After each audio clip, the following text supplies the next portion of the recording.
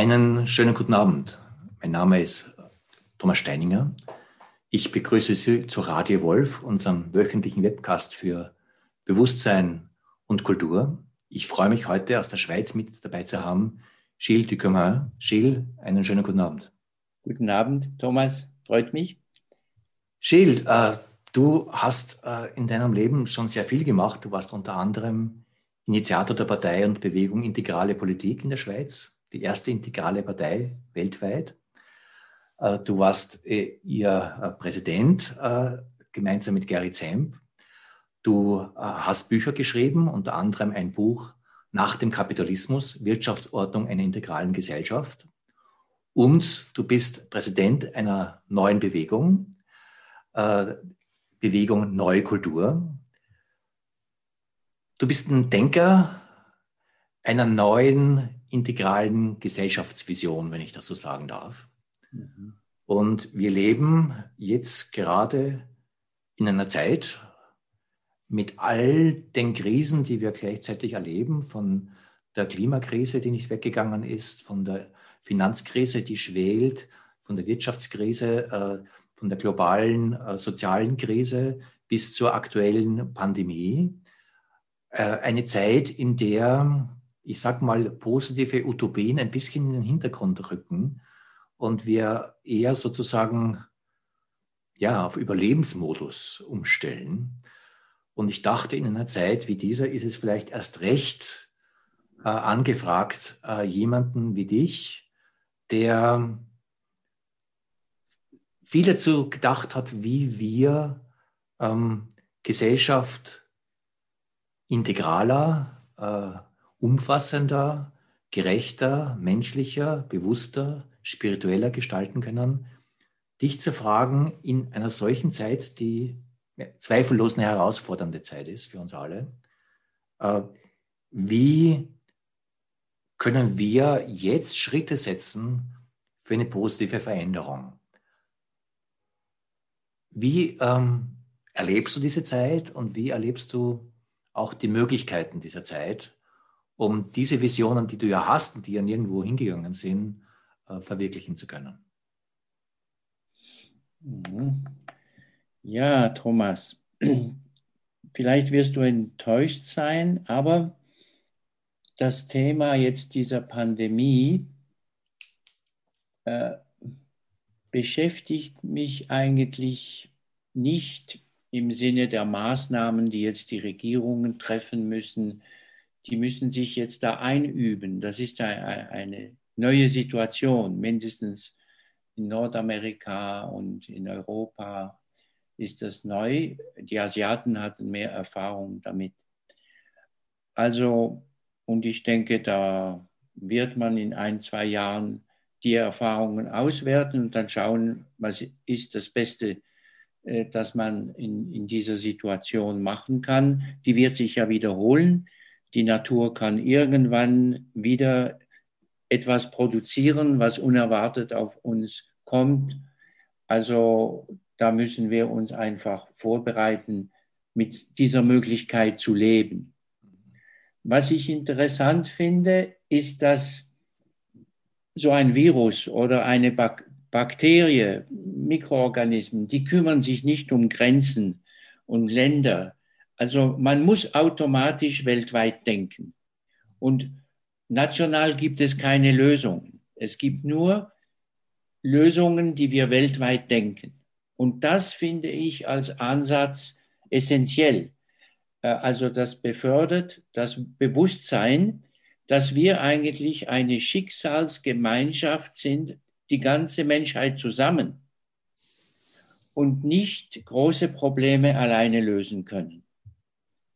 Und das ist für mich sehr wichtig. Ich hoffe, dass dieser nationalistische Trend, der jetzt sichtbar ist in Polen, in Ungarn, in Russland und mit der Trump-Regierung in den USA, mit Duterte und wohl auch China, dass dieser Trend auch umgedreht werden kann und dass wir weniger nationalistisch denken und uns mehr ausrichten auf eine Zusammenarbeit, die viel intensiver ist, die nationalen Gesichtspunkte wohl berücksichtigt, die nationalen Interessen, aber wo man eigentlich das Gemeinwohl weltweit höher stellt als die nationalen Interessen oder sagen wir im Gleichgewicht. Das ist so eigentlich wie das Ich und das Wir. Wir haben ja in unserer Gesellschaft dem Ich meine Bedürfnisse, das, was ich will, das, was mein Glück bewirkt, so hochgestellt, dass das Wir zweitrangig geworden ist. Und ich glaube, das ist nicht gut.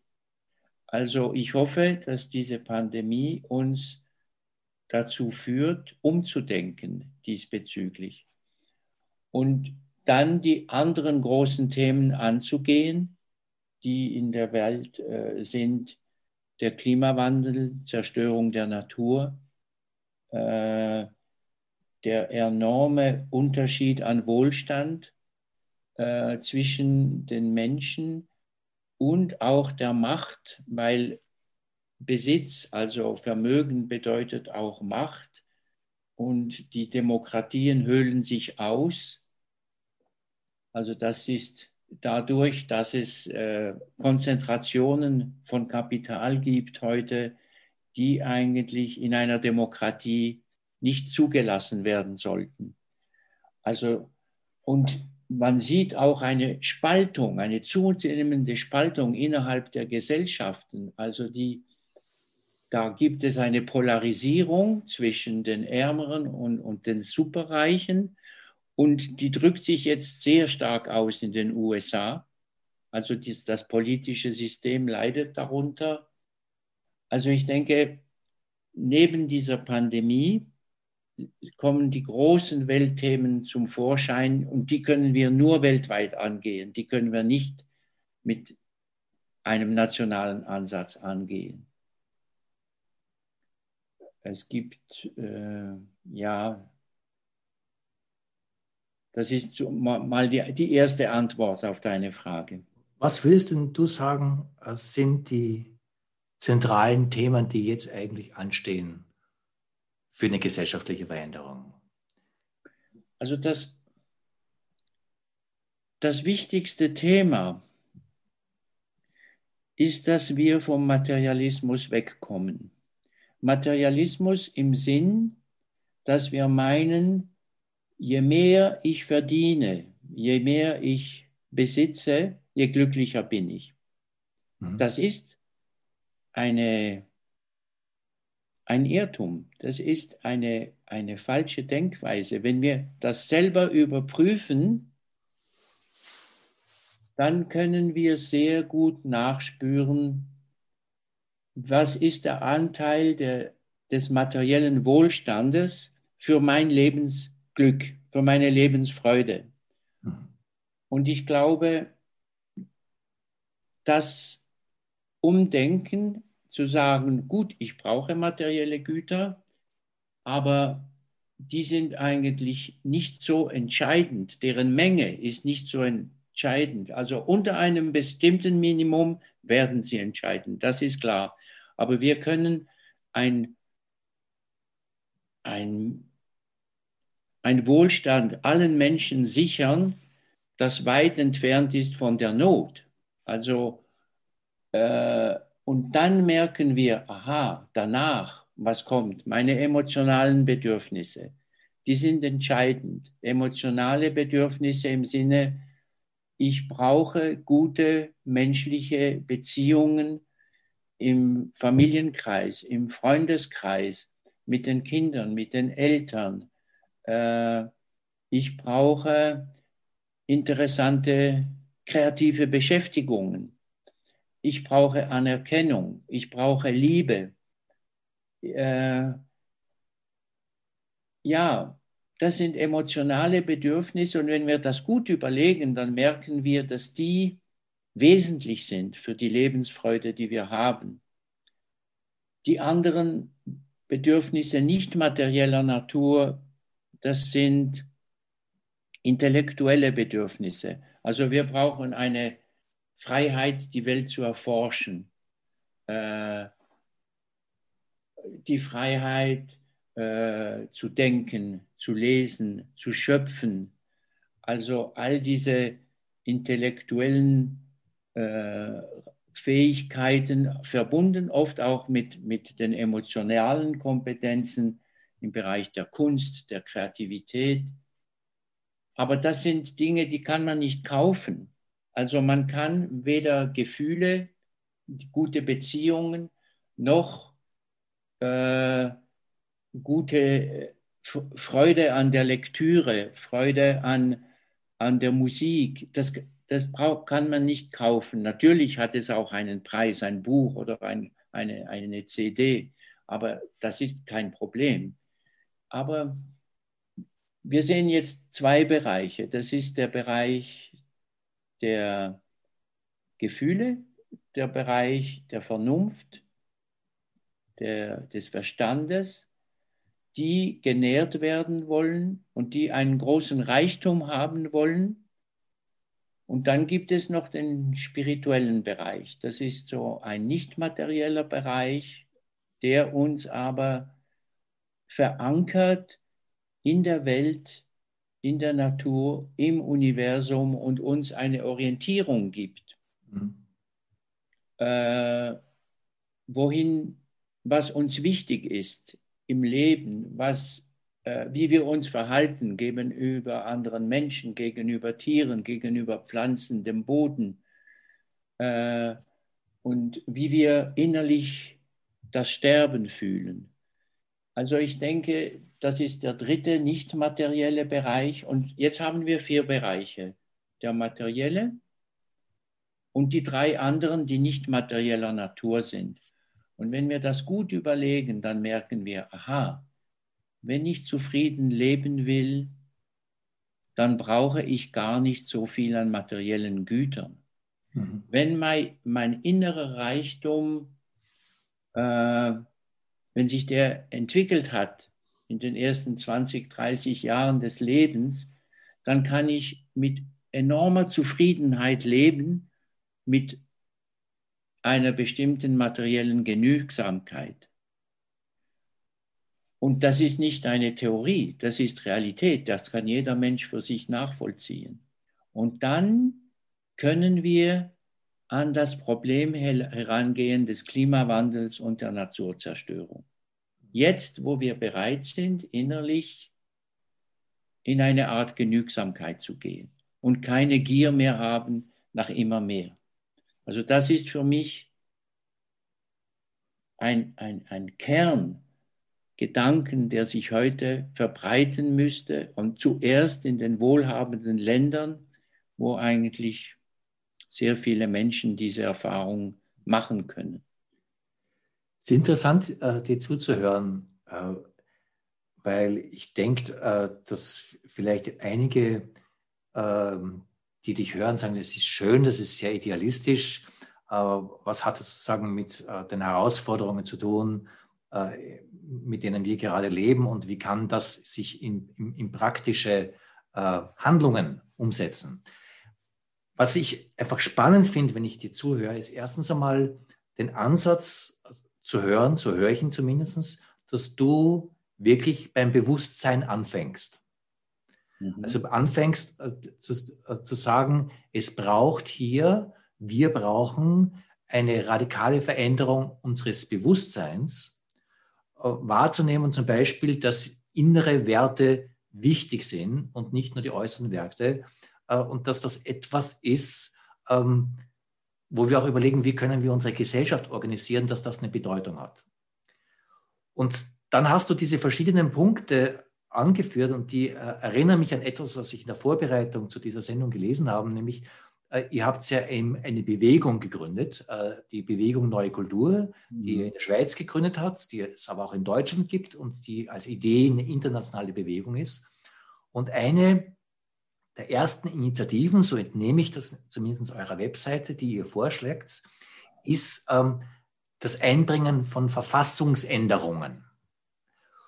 Das heißt wirklich hier auch das Gespräch, das kulturelle, politische Gespräch darauf zu lenken, dass wir etwas mit unserer Verfassung tun müssen, in der Schweiz, in Deutschland, in Österreich, wo auch immer. Und einer der Verfassungsartikel, die ihr vorschlägt, die ihr zur Diskussion vorschlägt, ist eben Wachstum des inneren Reichtums. Ja. Ich meine, die Idee sozusagen, inneren Reichtum als Verfassungsartikel reinzubringen, ist ja in sich erstens schon mal was Radikales und dann wird es auch handfester, weil wenn der innere Reichtum sozusagen Verfassungsgrundlage wird, dann wird er auch zur Grundlage unserer Rechtsverfassung und wird einklagbar. Ähnlich, was ihr als zweiten Verfassungsartikel gebracht habt, Bildungswesen für Kompetenz, Kreativität, Konfliktfähigkeit und Achtsamkeit. Also die Idee, dass wir ein Bildungswesen, dass das Bildungswesen darauf ausgerichtet ist, Achtsamkeit zu fördern. Wenn das in der Verfassung steht, hat das schon, glaube ich, Auswirkungen, weil vieles unseres Bildungswesens, kann man mal sagen, da spielt Achtsamkeit keine Rolle, null Rolle. Und wenn das sozusagen etwas ist, wo wir sagen, nee, das ist ein Wert, den wollen wir Verfassungsrang geben, dann ändert sich die gesellschaftliche Auseinandersetzung. Und dann kann man noch immer sagen, okay, das ist alles schön, das ist sehr idealistisch, aber dann kommen 2 Punkte dazu. Entschuldige, wenn ich dazu durch eure 4 Punkte durchgehe, weil ich es einfach spannend finde, dass die dann doch auch sehr handfest werden, nämlich Verteilungsgerechtigkeit, Frieden unter Menschen. Und diese Verteilungsgerechtigkeit, die Punkte, da wird etwas, da kann man dann schon wirklich sehr darüber ins Gespräch kommen, weil da wird sehr handfest, nämlich, dass der Abstand zwischen höchstem und tiefstem Einkommen auf 1:20 begrenzt wird. Davon sind wir meilenweit entfernt. Da wird es nicht sozusagen eine schöngeistige Gespräch über innere Werte und über Kreativität und Achtsamkeit. Da geht es handfest um Verteilungsfragen. Wie verteilen wir Wohlstand und Reichtum und damit auch Macht in unserer Gesellschaft, damit Demokratie lebbar wird? Und das finde ich einfach spannend, weil das soll innerhalb der nationalen Gesellschaft dann natürlich auch international. Und dann um den letzten Punkt noch zu nennen, Leben an der Belastungsgrenze unserer Erde. Und hier einfach auch real, dass das Teil unserer Verfassungsgrundlage wird. Was ich spannend finde, ist, dass ihr sozusagen hier bei der Verfassung anfangt, weil die Verfassung ist sozusagen noch nicht realpolitisch. Da diskutieren wir noch unsere Werte. Aber wenn wir unsere Werte in der Verfassung verankern, dann entsteht Grundlage, um daraus Politik zu machen. Ist das die Strategie, wie du denkst, dass Gesellschaftsveränderung durch Bewusstseinsveränderung entstehen kann? Ja, das hast du gut zusammengefasst. Wenn du sagst, es beginnt beim Bewusstsein, dann hast du irgendwo recht. Aber es ist ein sehr einfaches Bewusstsein, sich zu überlegen, was bewirkt in mir Lebensfreude? Mhm. Oder was bewirkt bei einem Menschen, ob er in Indien oder in Kolumbien oder in Polen ist, was gibt ihm Lebensfreude? Und dann, wenn man sich das so überlegt, so wie der Mensch ist, dann merkt man, aha, seine Lebensfreude wird ganz wesentlich von nicht materiellen Werten, von nicht materiellen Reichtum genährt. Und das kann man schon bei den Urvölkern sehen. Also vor 20.000 Jahren gab es auf der Erde vielleicht 5 Millionen Menschen. Und man weiß, dass schon damals der Tanz, Kunst, Schnitzereien, Weben, einfach sehr vieles entwickelt wurde, um die Lebensfreude zu generieren. Mhm. Das hatte mit Tanz, mit Musik, mit Trommeln, mit Singen zu tun, mit Ritualen. Das heißt, die Zeit, die man der Ernte von Früchten oder der Jagd oder so verbrauchte, das war nicht die ganze Zeit.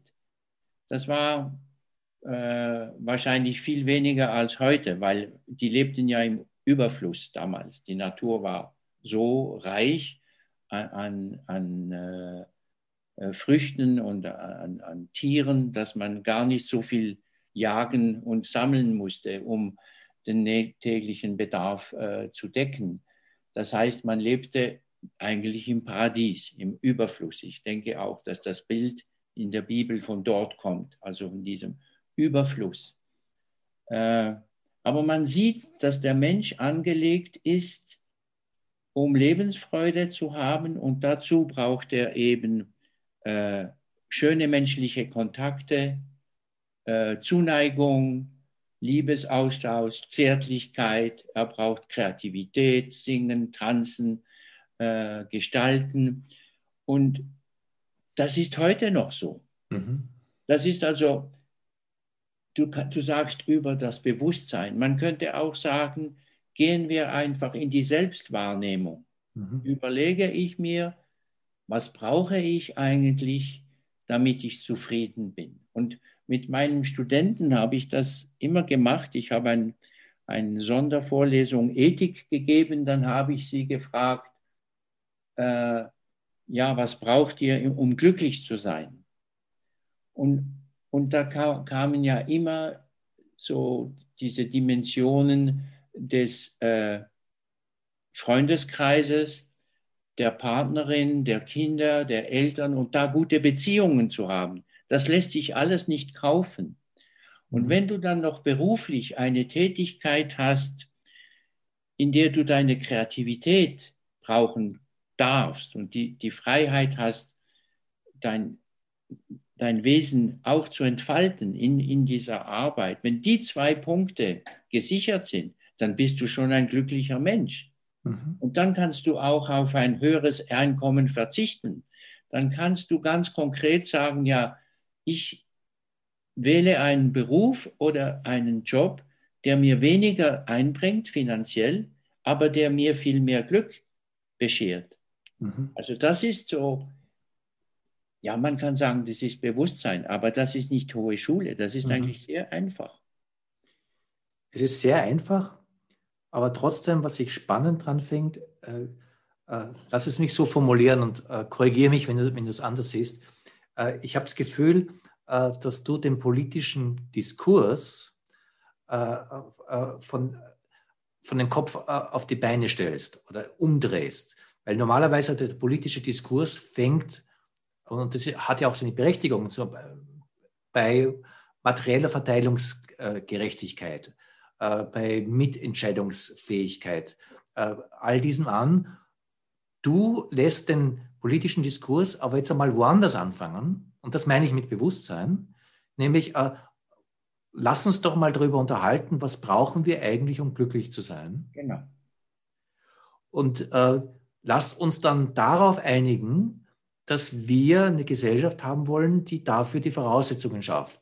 Lass uns das rechtlich verankern und dann lass uns schauen, wie wir das konkret umsetzen können. Also da ist eine Umdrehung drinnen, und es gibt so dieses Schlagwort von postmateriellen Werten.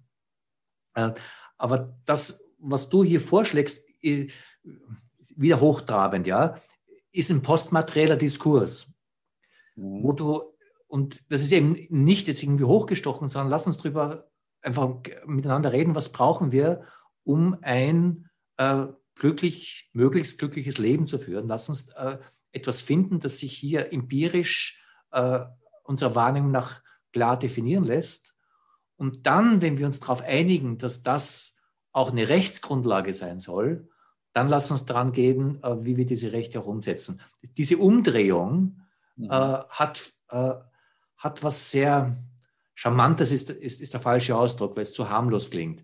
Es hat was sehr Einnehmendes, weil es an der Menschlichkeit anfängt und viele dieser Komplikationen mal außen vor lässt, wo uns nachher zwingt, diese ganzen komplexen Dinge auch konkret anzugehen. Ja, das spürst du richtig. Man könnte sagen, es ist sexy. Mhm. Statt charmant, das wäre auch so ein neuer Begriff. Aber ernsthaft, wenn wir als Bürgergemeinschaft, als Gesellschaft beschließen, wir verankern das in der Gesellschaft, dann sind das die großen Orientierungen der Gesellschaft, in der wir leben. Und die führen dann dazu, dass die Gesetzgebungen in diese Richtung gehen, in die Richtung der Ziele, die wir da in der Verfassung verankert haben. Mhm. Und da würde zum Beispiel stehen, wir wollen das materielle Wachstum beschränken oder zum Stillstand bringen und möchten den nicht materiellen Reichtum der Menschen vergrößern. Also das Wachstum verlagert sich vom materiellen zum nicht materiellen Reichtum. Das ist Mhm. eigentlich sehr einfach.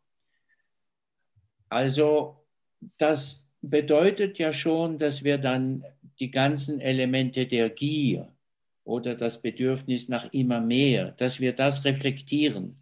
Mhm. Und wenn so etwas in die Verfassung kommt, dann braucht es 10, 20 Jahre, bis ein Parlament oder in der Schweiz eine Volksabstimmung so etwas genehmigt.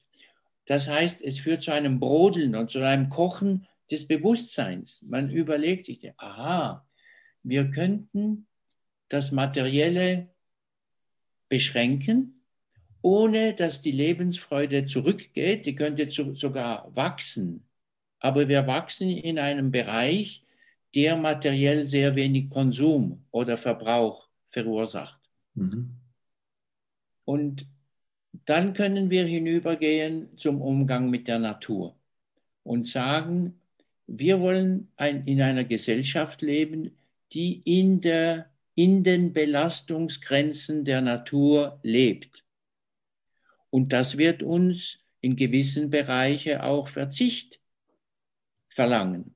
Aber dieser Verzicht ist dann nicht mehr schmerzhaft, weil ich weiß dann, das spielt ja es spielt keine große Rolle, wenn ich weniger von dem und dem konsumiere, dafür aber Theater spiele und musiziere und mit meiner Frau eine schöne Beziehung haben und mit den Kindern, weil ich emotional geschult bin, weil ich weiß, wie man gelingende Beziehungen aufbaut, weil ich friedfertig oder konfliktfähig geworden bin, dann bin ich viel glücklicher danach.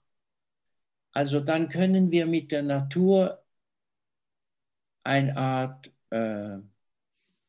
Vertrag abschließen und sagen, okay, wir berücksichtigen deine Grenzen in allen Bereichen. Also Ausbeutung der Rohstoffe von Fisch, von Wald, von gewissen Ressourcen. Wir können beschließen, wir produzieren weniger Abfall, zum Beispiel weniger CO2. Und dann können wir sogar akzeptieren und sagen, okay, ich darf pro Jahr nicht mehr als, sagen wir, 5 Tonnen CO2 produzieren im Durchschnitt der Zeit. Das könnten wir ja beschließen. Und ich weiß dann, okay, dann kann ich halt mit dem Flugzeug nur alle 5 Jahre eine Reise machen, aber nicht 2-mal oder 3-mal pro Jahr. Aber ich leide nicht darunter, weil ich weiß, dass ich im nicht materiellen Bereich riesige Kompensationsmöglichkeiten habe. Und es kommt ja immer auf die Qualität des Zusammenlebens an. Also was hat das für Sinn, wenn ich mit meinem Partner oder mit meiner Partnerin und den Kindern nach Bali gehe und dort Streit habe und deshalb dann am Abend zu viel Alkohol trinke und weiß nicht was. Das hat gar keinen Sinn. Dann Mhm. kann ich gerade so gut mit der Familie den Rucksack packen und sagen, wir machen jetzt 10 Tage eine Wanderung durch den Taurus oder wo auch immer. Und wenn wir es gut haben als Gruppe, dann sind wir einfach reich und nach 10 Tagen überaus glücklich. Und darauf kommt es ja an. Mhm. Also das wäre jetzt der Umgang mit der Natur. Und der dritte Aspekt wäre die Verteilungsgerechtigkeit. Die ist unerlässlich, weil es nicht gehen kann, dass 5% der Menschen sich einen enormen Konsum erlauben können und andere nicht. Also da braucht es dann Grenzwerte beim Verbrauch und es braucht auch demokratisch Grenzwerte, damit es nicht Menschen gibt, die überaus viel Macht haben. Also ich denke so, wenn du ein Vermögen von 4, 5 Millionen hast, dann hast du noch keine Macht. Du bist einfach sehr reich. Und mir ist das eigentlich egal. Stört mich nicht. Aber wenn du 50 Millionen oder 500 Millionen hast oder 5 Milliarden, dann kannst du die Medien beeinflussen, du kannst Medien kaufen, du kannst die politische Linie des Mediums bestimmen, du kannst Universitäten finanzieren, Forschungsprojekte, Autoren finanzieren, du kannst politische Parteien finanzieren und dann ist diese Kapitalkonzentration nicht mehr ein Faktor von Wohlstand, sondern von Macht. Und das geht in einer Demokratie nicht. Also das wäre dann der dritte Punkt, der auch in eine Verfassung kommt, dass wir sagen, okay, es kann Menschen geben, sagen wir, die Vermögen bis 5 Millionen haben oder Einkommen bis 500.000, aber nicht Einkommen von 3, 4, 5 Millionen. Das geht nicht. Oder Vermögen, die 10 Millionen und mehr übersteigen. Das wollen wir als Gesamtgesellschaft nicht mehr. Also, und wir können das immer, du sagst, wir stehen auf den Füßen. Ja, wir stehen auf den Füßen unserer Bedürfnisse. Und dann, wenn man sich das überlegt, dann ist das hat es eine Logik. Und dann brauchen wir als vierter Punkt eben diese Ausbildung, die geht ja so von 4 bis 19, 20 Jahren. Wir haben 50 Jahre Zeit, wo ein Mensch die intellektuellen Kompetenzen, die physischen Kompetenzen entwickeln kann, aber auch die psychologischen und die spirituellen. Also Konfliktfähigkeit, kreative Teams, kreative, gute Beziehungen, eigene Kreativität entfalten. In diesen 15 Jahren kann man sehr viel machen. Man kann einfach eine leichte Verlagerung im ganzen Angebot für den Jugendlichen. Ich vergleiche die Ausbildung immer so wie ein großes Haus mit vielen Zimmern. Und da müssen wir neue Türen auftun und neue Räume auftun.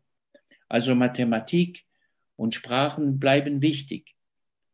Es geht nicht darum, dass man das wegnimmt, aber dass man den Jungen auch anderes beibringt, die ihnen dann zur Lebenskunst verhelfen. So, das ist die Idee, die eigentlich hinter diesem Bewegung Neuen Kultur steht. Lass mich noch einmal auf das Wort Bewusstsein zurückkommen. Ich hoffe, das ist okay mit dir, weil ich das, was du vorschlägst, auch als Bewusstseinspolitik verstehe. Und was ich damit meine ist, ihr habt ja auch ein Manifest geschrieben. Und dieses Manifest bezieht sich auch auf ein neues Verständnis, ein neues Menschenbild. Und was ihr macht und wofür ihr hier anscheinend werbt, ist, dass wir unsere menschlichen Bedürfnisse anders verstehen oder konkreter verstehen, als wir sie normalerweise zumindest im politischen Diskurs haben, wo ihr eben neben unseren körperlichen, materiellen Bedürfnissen, eben von emotionalen Bedürfnissen, da können noch viele Leute mit, geistige Bedürfnisse, wo ihr dann sowas wie Entdeckerfreude, Aneigen von Wissen als Bedürfnis formuliert. Und dann, da wird es dann schon sehr fein, ihr von seelisch-spirituellen Bedürfnissen sprecht. Und damit jetzt nicht unbedingt Kirche oder Ähnliches meint, sondern schlicht und einfach Orientierung, Sinn, Zufriedenheit im Leben, Suche nach Verbundenheit.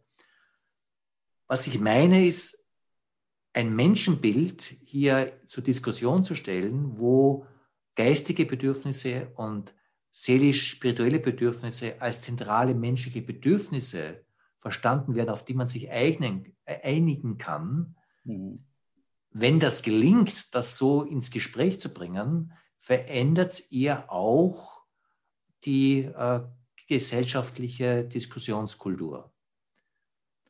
Und ich will jetzt nicht so weit gehen, zu sagen, der Weg ist das Ziel, weil es geht sehr wohl hier auch reale Veränderungen zu erreichen. Aber einfach den Weg aufzumachen und das Gespräch hier zu eröffnen, verändert schon im gesellschaftlichen Klima ja radikal etwas. Und auch das ist eine Veränderungsstrategie. Und so verstehe ich den Ansatz, den ihr hier ansetzt. Und insofern Bewusstseinspolitik, verzeih, wenn das sozusagen mein Wort ist, das mir dazu immer einfällt. Aber ist das etwas, wo du sagst, das hat mit dem zu tun, was ihr wollt? Ja, ich finde einfach dieses Menschenbild, indem wir sagen, okay, 1/4 meiner Lebensfreude oder meiner Bedürfnisse beruhen auf Materiellem und 3/4 sind nicht materieller Natur, sind nicht materieller Reichtum. Das ist dieses Menschenbild, kann jeder in sich erfahren. Das ist sehr konkret und sehr einfach. Man kann vielleicht sagen, dass die dominante Kultur der letzten 200, 300 Jahre sich verirrt hat und das Materielle sehr hoch hingestellt hat. Und die Pyramide von Maslow beruht unten auf der Befriedigung der materiellen Bedürfnisse. Man kann das verstehen für eine Kultur, die aus der Not herauskommt oder aus der Armut. Wir brauchen nicht mehr so zu denken. Wir können ganz zu unterst in der Pyramide von Maslow ein Menschenbild haben, wo wir sagen, 3/4 des Lebensglück beruhen auf nicht materiellem Reichtum. Das stimmt, das ist eine Umwertung im Menschenbild, beruht aber nicht auf theoretischen Konzepten, sondern auf das, was wir, wenn wir uns etwas in uns hineingehen und überlegen, was macht mich glücklich, dann kann das jeder Mensch erfahren, dass das stimmig ist. Und ja, das orientiert dann die Gesellschaft neu. Das stimmt. Jetzt hast du dazu dir nicht nur Überlegungen gemacht, sondern du hast schon mehrmals und jetzt wieder auch das versucht, in Bewegungen und Organisationsformen einzubringen. Und diese Bewegung für neue Kultur, die ja von der Schweiz ausgehend auch in Deutschland und in anderen Ländern initiiert, warum machst du das? Was versprichst du davon und wie stellst du dir vor, dass so eine Bewegung Veränderung bewirken kann? Also die Idee ist folgende. Wenn wir zum Beispiel in der Schweiz 100.000 Menschen einen Verfassungstext vorlegen zur Unterschrift, dann gelangt dieser Text dann zum Parlament und zur Regierung und die müssen das in 5 Jahren besprechen, allenfalls einen Gegenvorschlag entwickeln. Aber in dieser Zeit, da hast du 2 Jahre oder 18 Monate Zeit für die Unterschriftensammlung und dann kommen die 5 Jahre im Parlament und in der Regierung, dann bist du ja ständig in den Medien. Da kommst du ins Fernsehen, da werden Vorträge gehalten und so. Und so kannst du eigentlich die Botschaft dann über die Medien in die Bevölkerung hineintragen. Also, und wenn in Deutschland habt ihr die Volksinitiative als Instrument nicht, aber wir haben 8 Millionen Einwohner in der Schweiz, Deutschland 80 Millionen, also sagen wir 1 Million Unterschriften. Stell dir vor, ihr habt überall Gruppen, die diese Unterschriften sammeln. Heute kann man das auch elektronisch machen.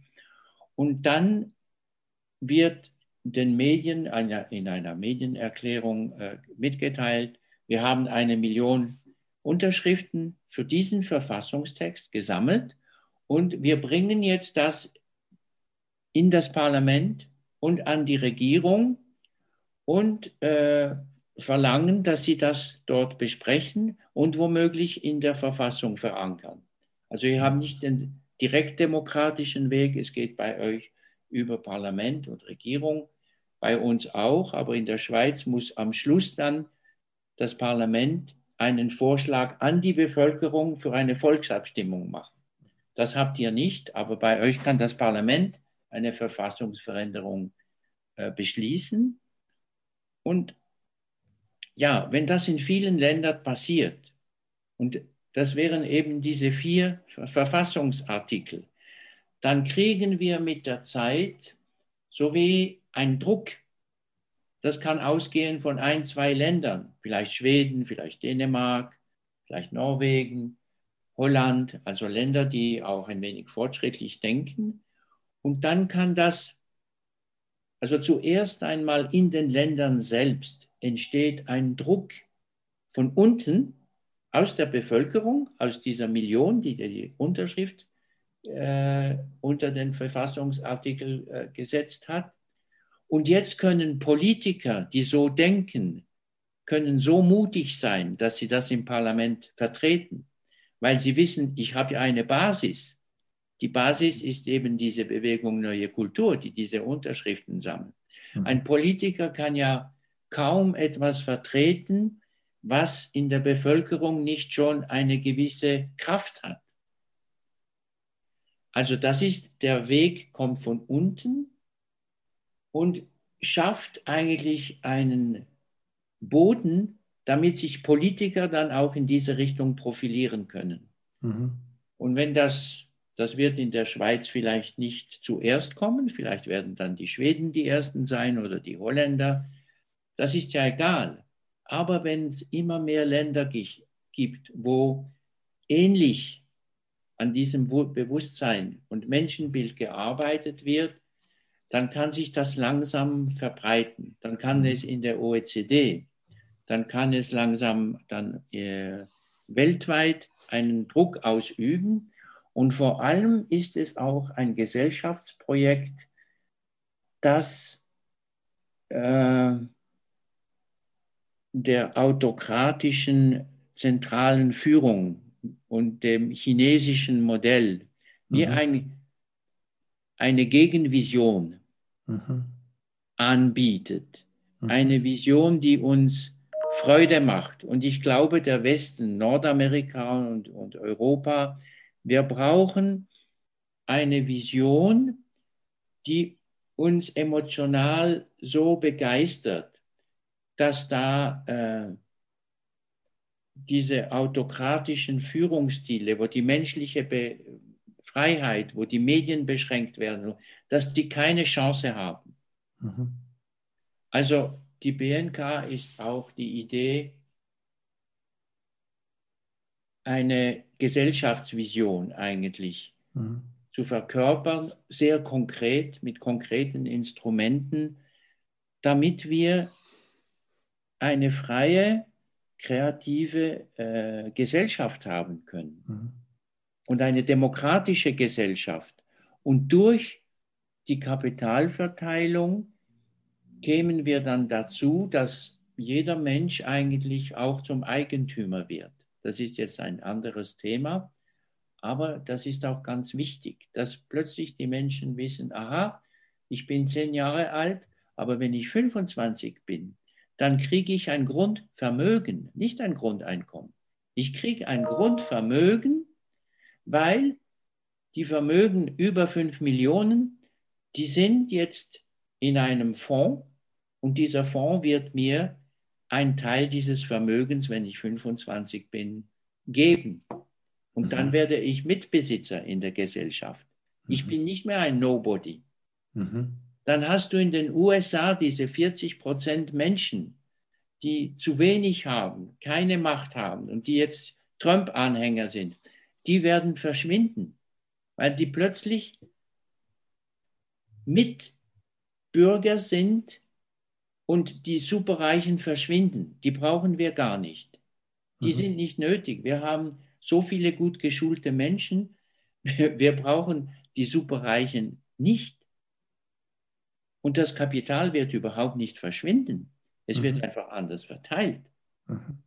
Also das ist eine andere Gesellschaftsvision eigentlich, ist auch ein Gegenprojekt zu dem, was uns China anbieten will. Die wollen ja andere Menschenrechtscharta eigentlich in die EU nur einbringen. Das finde ich gefährlich. Aber wenn wir kein Gegenprojekt haben, das eine begeisternde Vision ist im Westen, dann ist es gefährlich. Das finde ich sehr spannend, was du sagst. Und ich würde gern auch auf unser Gespräch gerade reflektieren, das wir jetzt gerade haben, weil es etwas anspricht, das würde ich, du hast jetzt von gesellschaftlichen Visionen gesprochen, ich würde es die Kraft der konkreten Utopie bezeichnen. Weil wir haben eigentlich angefangen, also ich habe angefangen, die Problemlage aufzuzeigen, die wir auch abhandeln hätte können. Du hast aber im Folge des Gesprächs eigentlich den Gesprächsraum wieder gedreht und wir haben mit dem, was ihr an Verfassungsvorschlägen, an Menschenbild hier reingestellt habt, an Umsetzungsmöglichkeiten, das, was du jetzt am Schluss jetzt gebracht hast mit der Frage von der Besitzfrage, konkrete Utopien reingebracht, die ihre eigene Kraft entwickeln, weil sie, wenn sie genügend Bodenhaftung haben, dass sie auch vermittelt werden können, das ist etwas, dort könnten wir hingehen, das könnten wir machen, entsteht hier eine Kraft, die entsteht nicht sozusagen aus dem Problemdruck, sondern die entsteht aus dem Sog der Hoffnung. Ja. Und das ist eine andere Politik und das, so verstehe ich auch, wenn du sagst, wir brauchen eine Vision des Westens, um hier autokratischen Modellen etwas entgegensetzen zu können. Das siehst du ganz richtig. Es ist eine sehr konkrete Utopie. Also die Vision kann man erden, man kann sie auf die Erde bringen. Das bleibt nicht in den Wolken. Es ist eigentlich, man schafft wie einen Attraktor. Also die Vision ist etwas, das uns zieht. Und es ist nicht ein Protest gegen dies oder ein Protest gegen das. Wir sagen nicht, das wollen wir nicht, das wollen wir nicht, das sind die Bösen, keineswegs. Wir sagen vielmehr, wir artikulieren das, was wir möchten, das, was uns sinnvoll scheint. Das mag heute noch etwas utopisch sein, ist es eigentlich nicht. Es ist eine konkrete Utopie, wie du das nennst. Man kann das erden, man kann das verankern in den Gesellschaften. Das ist so richtig. Gilles, wir sind leider auch am Ende unserer Zeit jetzt angelangt. Ganz als letzte Frage, wenn sich Menschen mit eurer Arbeit verbinden wollen, wo sollen sie am Web hingehen? Wo sind die besten Möglichkeiten, sich einfach mit dem zu verbinden, was ihr hier an Vorschlägen habt, an Initiativen habt? Ja, da würde ich einfach Bewegung, neue Kultur eingeben und dann kommt normalerweise muss dann die Webseite kommen. Auf der Webseite ist es dann Bewegung-neue-kultur.ch, kleingeschrieben, alles kleingeschrieben. Aber wenn man das nicht speichern kann, also Bewegung-neue-kultur.ch, dann kann man einfach Bewegung Neue Kultur eintippen. Und das ist dann die Webseite erklärt, man kann sich auch anmelden, Mitglied werden und so weiter. Gilles, vielen Dank für dieses inspirierende Gespräch. Ich danke dir. Thomas, hat mich sehr gefreut, mit dir zu sprechen. Schöner